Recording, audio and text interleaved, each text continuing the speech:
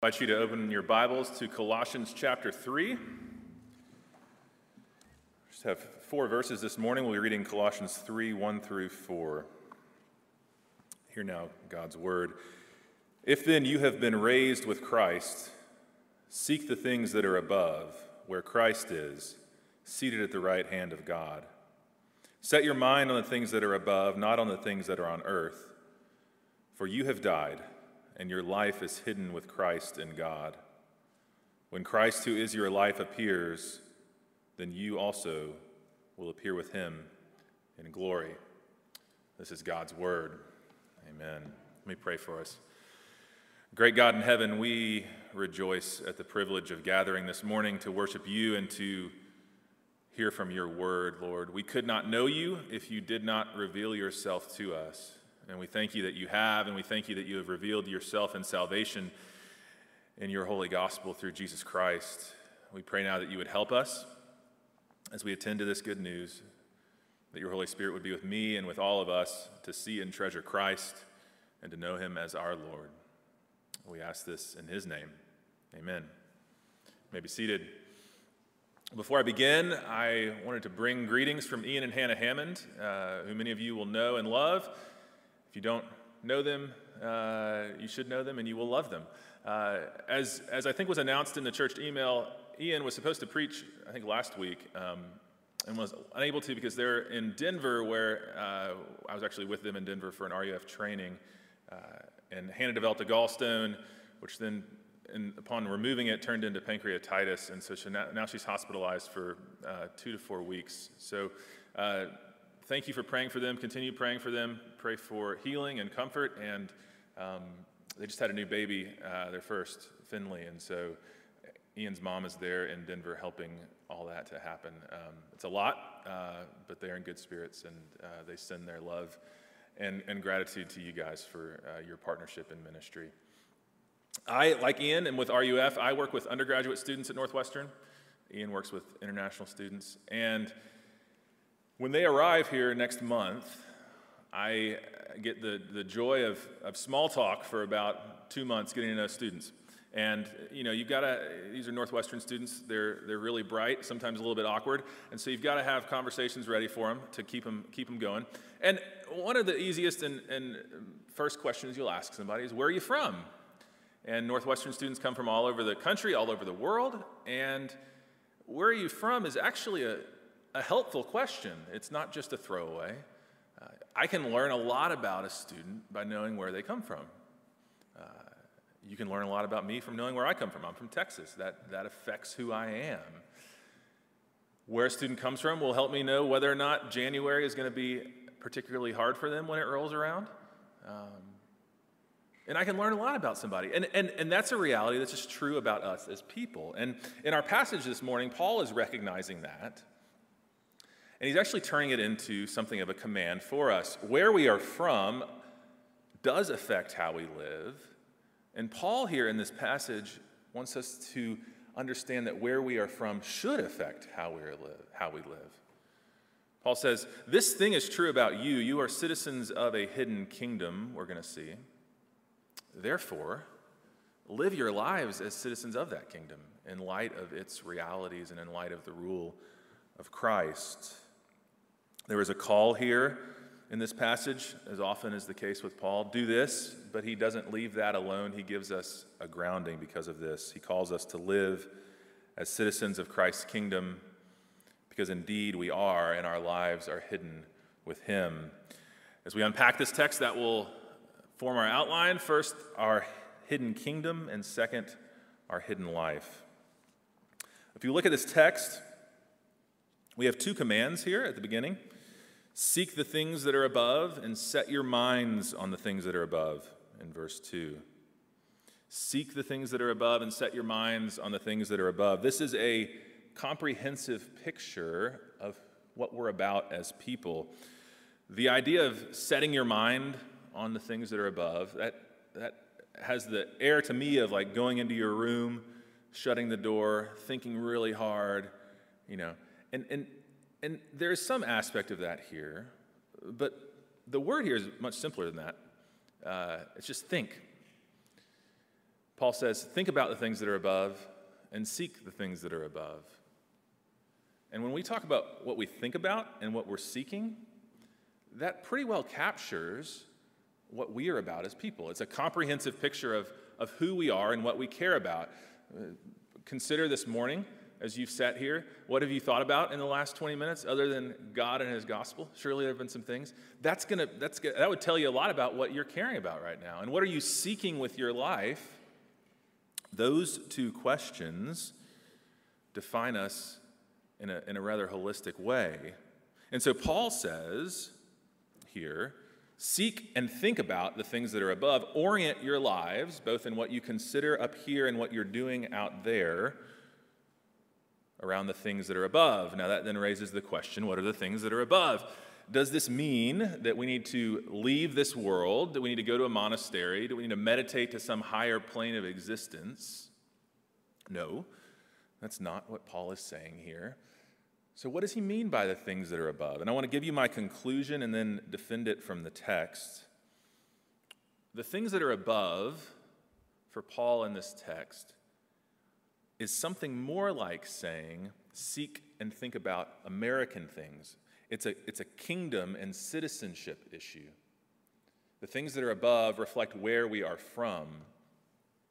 I had the privilege several years ago of spending some time in India, and for much of that time was in rural India working with some Christian folks who are helping out folks, and not really being all that helpful, but enjoying the experience. And part of that experience was eating Indian food all the time. And I kind of like Indian food, but it's not my favorite. And so at the end of our time, we got to go to Calcutta. And we were in the big city, and I knew, I had an idea, and it was true, that there would be some American fast food in Calcutta. And after 2 weeks in rural India, to go into Calcutta, my mind was set on American things, and I was seeking American things. I don't like McDonald's. I don't eat McDonald's here, and yet that was the most delicious meal I had had in quite some time, right? Okay, that's a picture, I think, I want to suggest, of what Paul's saying here. Seek the things that are above. Okay, let me defend that for you. First, what's the one thing that we hear about above in this text? Look at verse 1. Seek the things that are above. What's the data point we get? Well, that's where Christ is, seated at the right hand of God. That phrase, seated at the right hand of God, is not a throwaway. It's very important. It's authority language, and it's an allusion to Psalm 110, where David says to Yahweh, Yahweh says to my Lord, sit at my right hand until I make your enemies your footstool. And the New Testament understands this to be fulfilled in Christ. And so Paul in Ephesians 1, verse 20 to 21, alludes to this verse again, saying that God raised Christ from the dead and seated him at the right hand in the heavenly places, far above all rule and authority and power and dominion, and above every name that is named, not only in this age, but in the one to come. And so when Paul says that above is the place where Christ is seated at the right hand of God, he is speaking about Christ's kingly reign, his rule. He has accomplished that which he has come to earth to do, and now he is seated, reigning, ruling as king at the right hand of God. This idea of authority and kingdom is already on Paul's mind in the book of Colossians. We're not going through the book in a series right now, but if we had been, back in Colossians 1:13, Paul tells us that God has delivered us from the domain of darkness and transferred us to the kingdom of his beloved Son. What God has done in the gospel, if you are in Christ, he has changed your kingdom allegiance. He has changed your citizenship. And the last data point for you to fill out my argument comes from Philippians chapter 3. This is the one other place where Paul talks about setting your mind on something. And he says this, speaking of those who are outside of Christ, verses 19 to 20 of Philippians 3. Their end is destruction, their God is their belly, and their glory is their shame, with minds set on earthly things. And then he has a but. But, he says, our citizenship is in heaven. That's the contrast. Our citizenship is in heaven. And so that's what he's doing here in this text. He says, seek and set your mind on the things that are above, saying, live as these citizens of Christ's kingdom, of heaven, where Christ is reigning and ruling. If we think about it, our citizenship and our kingdom allegiance affects the way we live. It determines our values and priorities. We were just on vacation, and long story, but two of our kids, before our vacation, went to hang out with my parents in Texas, and so they had a week of grandparent time. And for those of you who are young parents, or if you are a grandparent, you will know that young children have a remarkable ability, right, to change their behavior based on who's in charge. And so when they go to grandparents, there is immediately a regime change, and they act accordingly, right? And then they come back into our care, and it takes a discouraging amount of time to bring them back to heel, so to speak. Who our ruler is, affects how we live. And this is true of toddlers, and it's true of 45-year-olds. And Paul recognizes that, and he's saying, your ruler is Christ. Live like it. But even more than that, and we see this in immigrant communities, we see this if you've moved states, our citizenship, our kingdom allegiance shapes our affections, our desires, what we love, what we seek. My ancestors, so to speak, my several generations back, came to the United States from Germany. They came to Central Texas around the turn of the century, the last century, in the late 1800s. And my grandmother, who was a Brewstedt, which is a German name, when she passed away, we were going through her things, and we found a ring, a little tin ring that had an iron cross on it. I thought, okay, this is interesting. Looked it up. What was this? Well, here's what it was. At the outset of World War I, before the Americans got into the war, the German immigrants in the United States, who still spoke German, still identified as Germans, sent their wedding rings to Germany to support the war effort.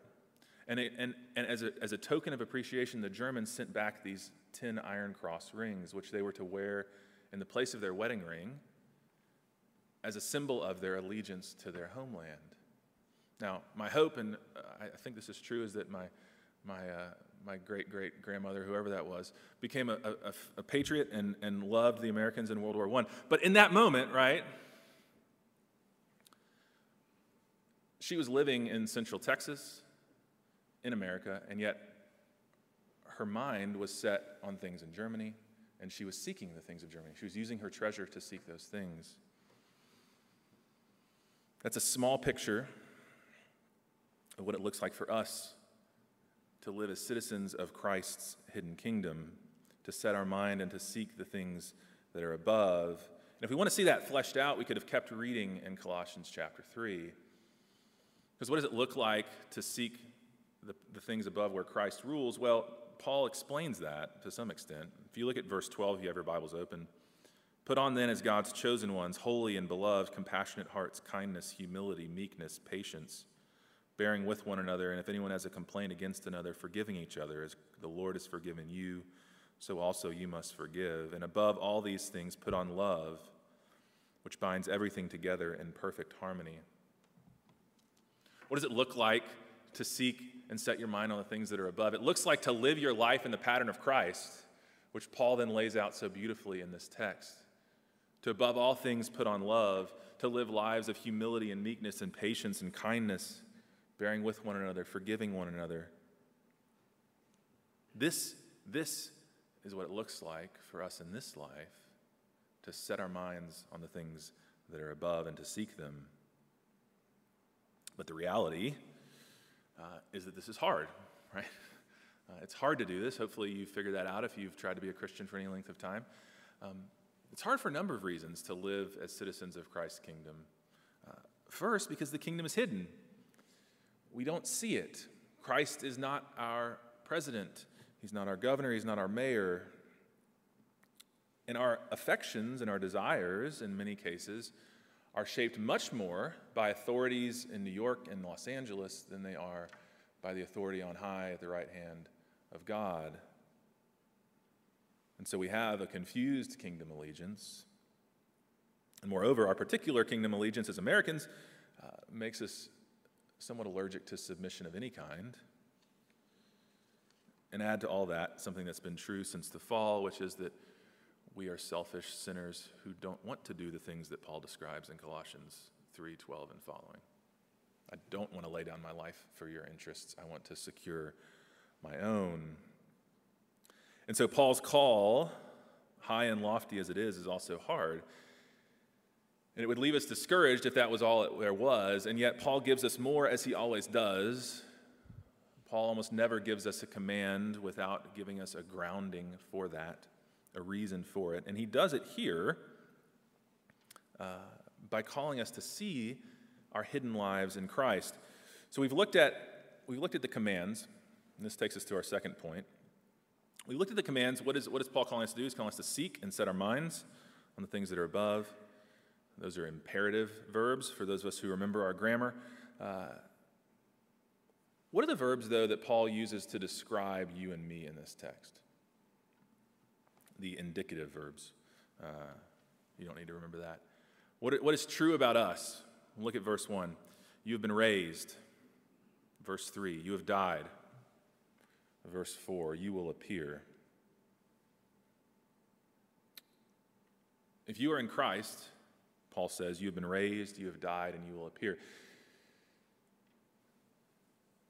I'm not sure what y'all's liturgy at Westminster is for the Lord's Supper, but at many churches throughout history, part of the liturgy for the Lord's Supper is to announce the mystery of faith.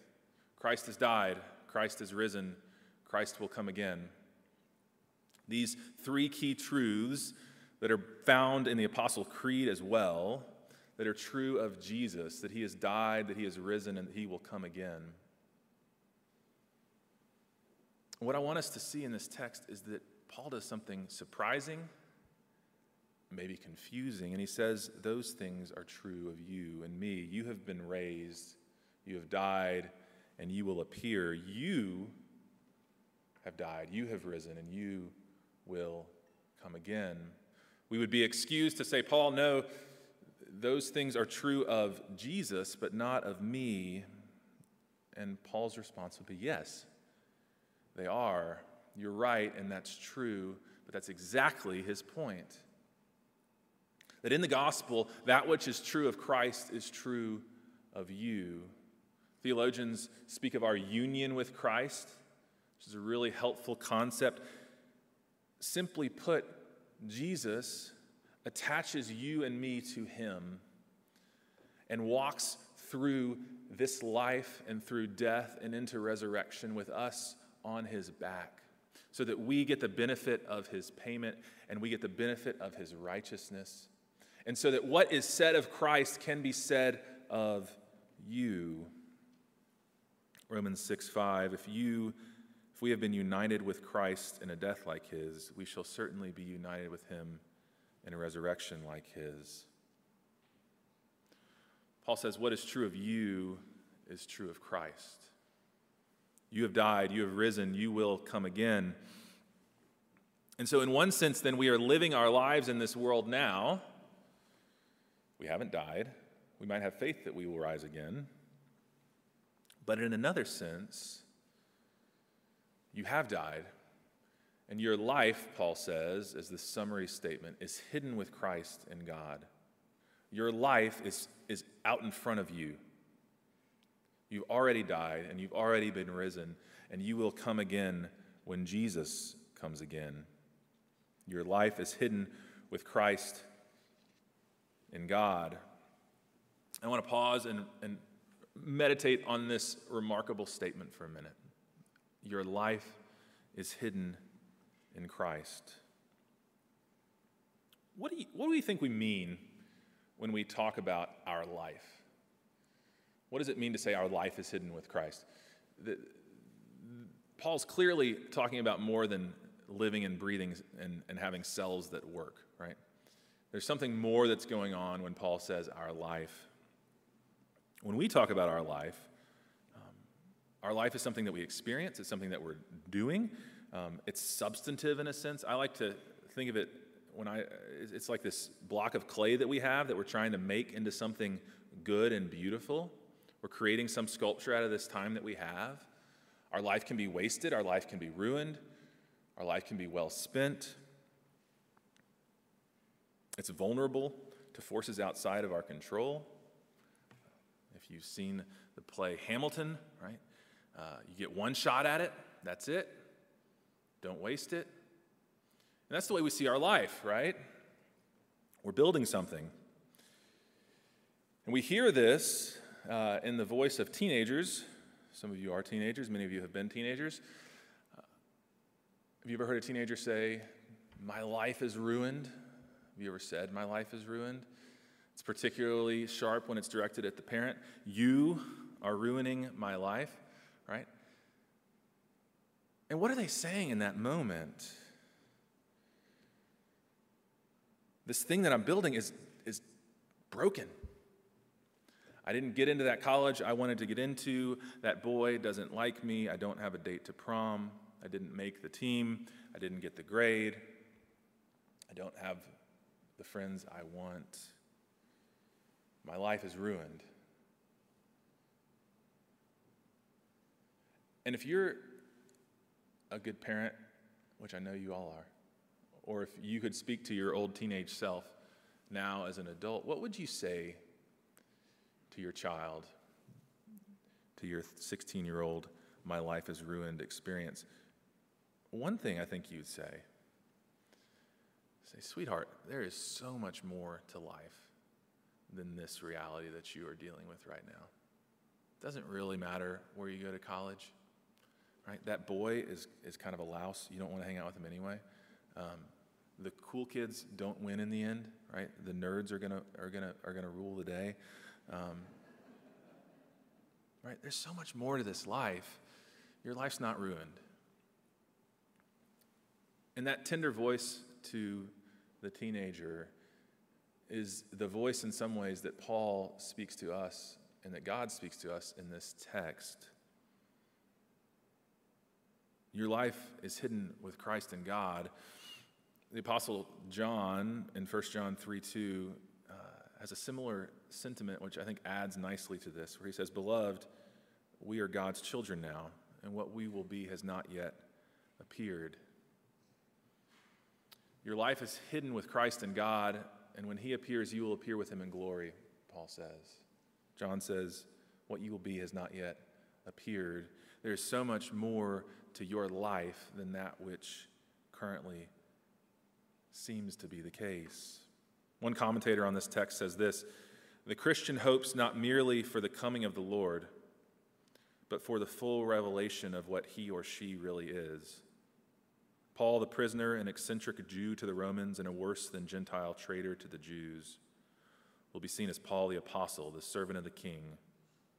And the Colossians, insignificant ex-pagans from a third-rate country town, will be seen in a glory which, if it were now to appear, one might be tempted to worship."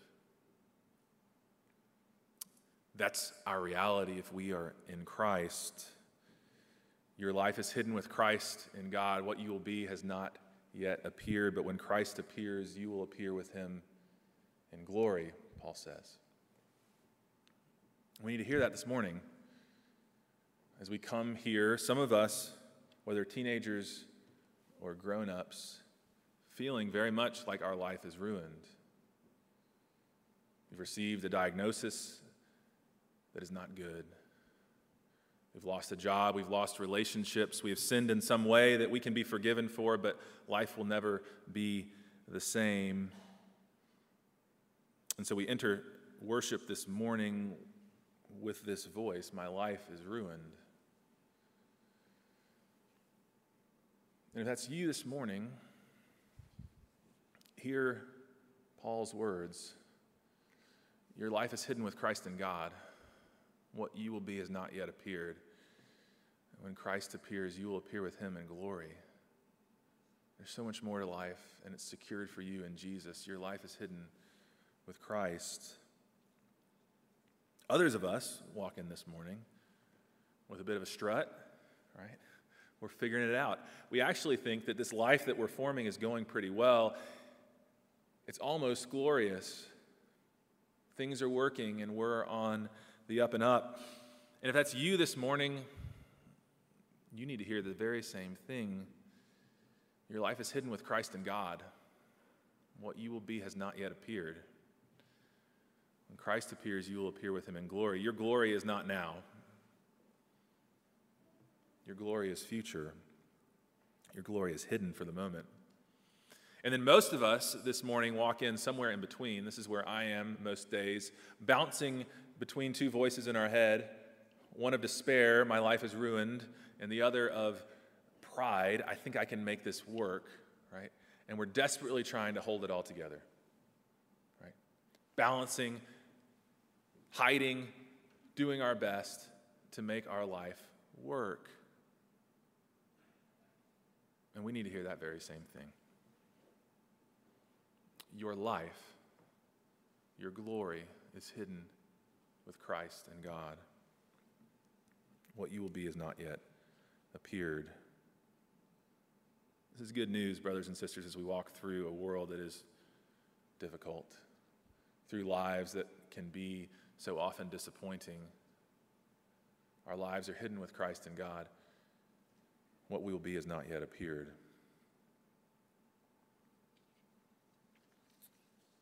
How then does this connect to Paul's command to seek the things that are above and to set our minds on the things that are above, to live as citizens of Christ's kingdom?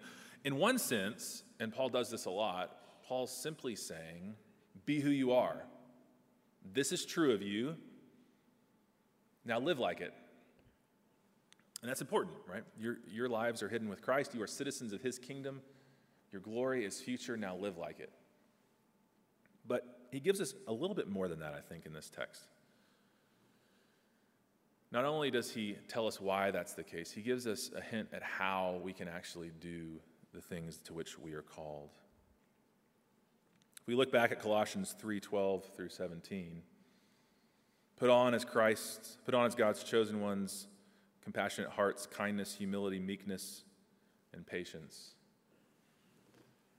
Many of you have lived long enough to realize that compassion, kindness, humility, meekness, and patience are not generally the way to get ahead in this world. Right?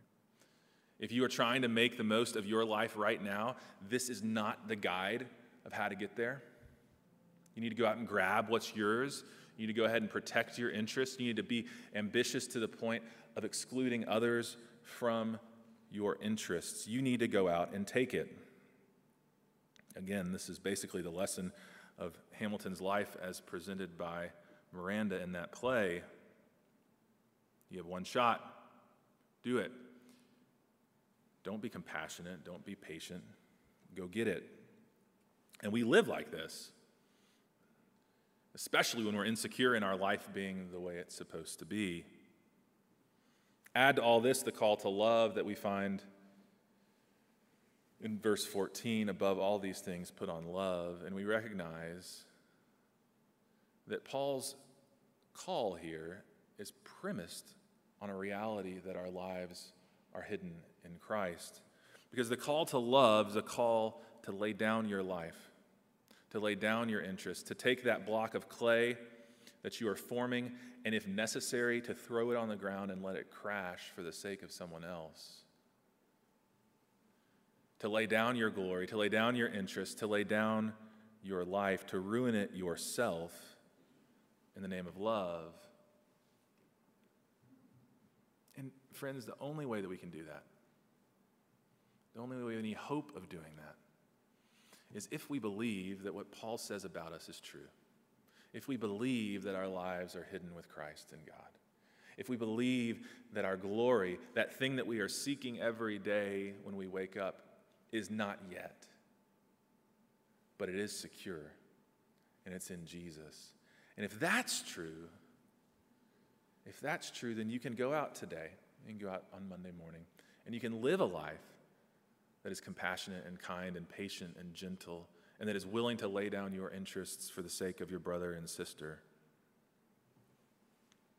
What's really cool to me about this reality and the way that Paul puts this together is that this is exactly how Jesus lived his life in this world. This logic was Christ's logic. In Hebrews 12, verse 2,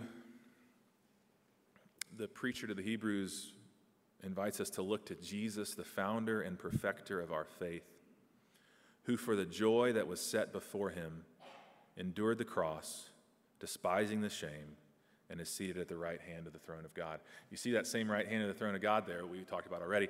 But do you see what Jesus did and how he did it? He did it for the joy that was set before him. He endured the cross because he knew that his glory and his joy was future and hidden. And he calls us to do the same. He calls us to live our lives now for the joy that is set before you in your hidden life in Christ.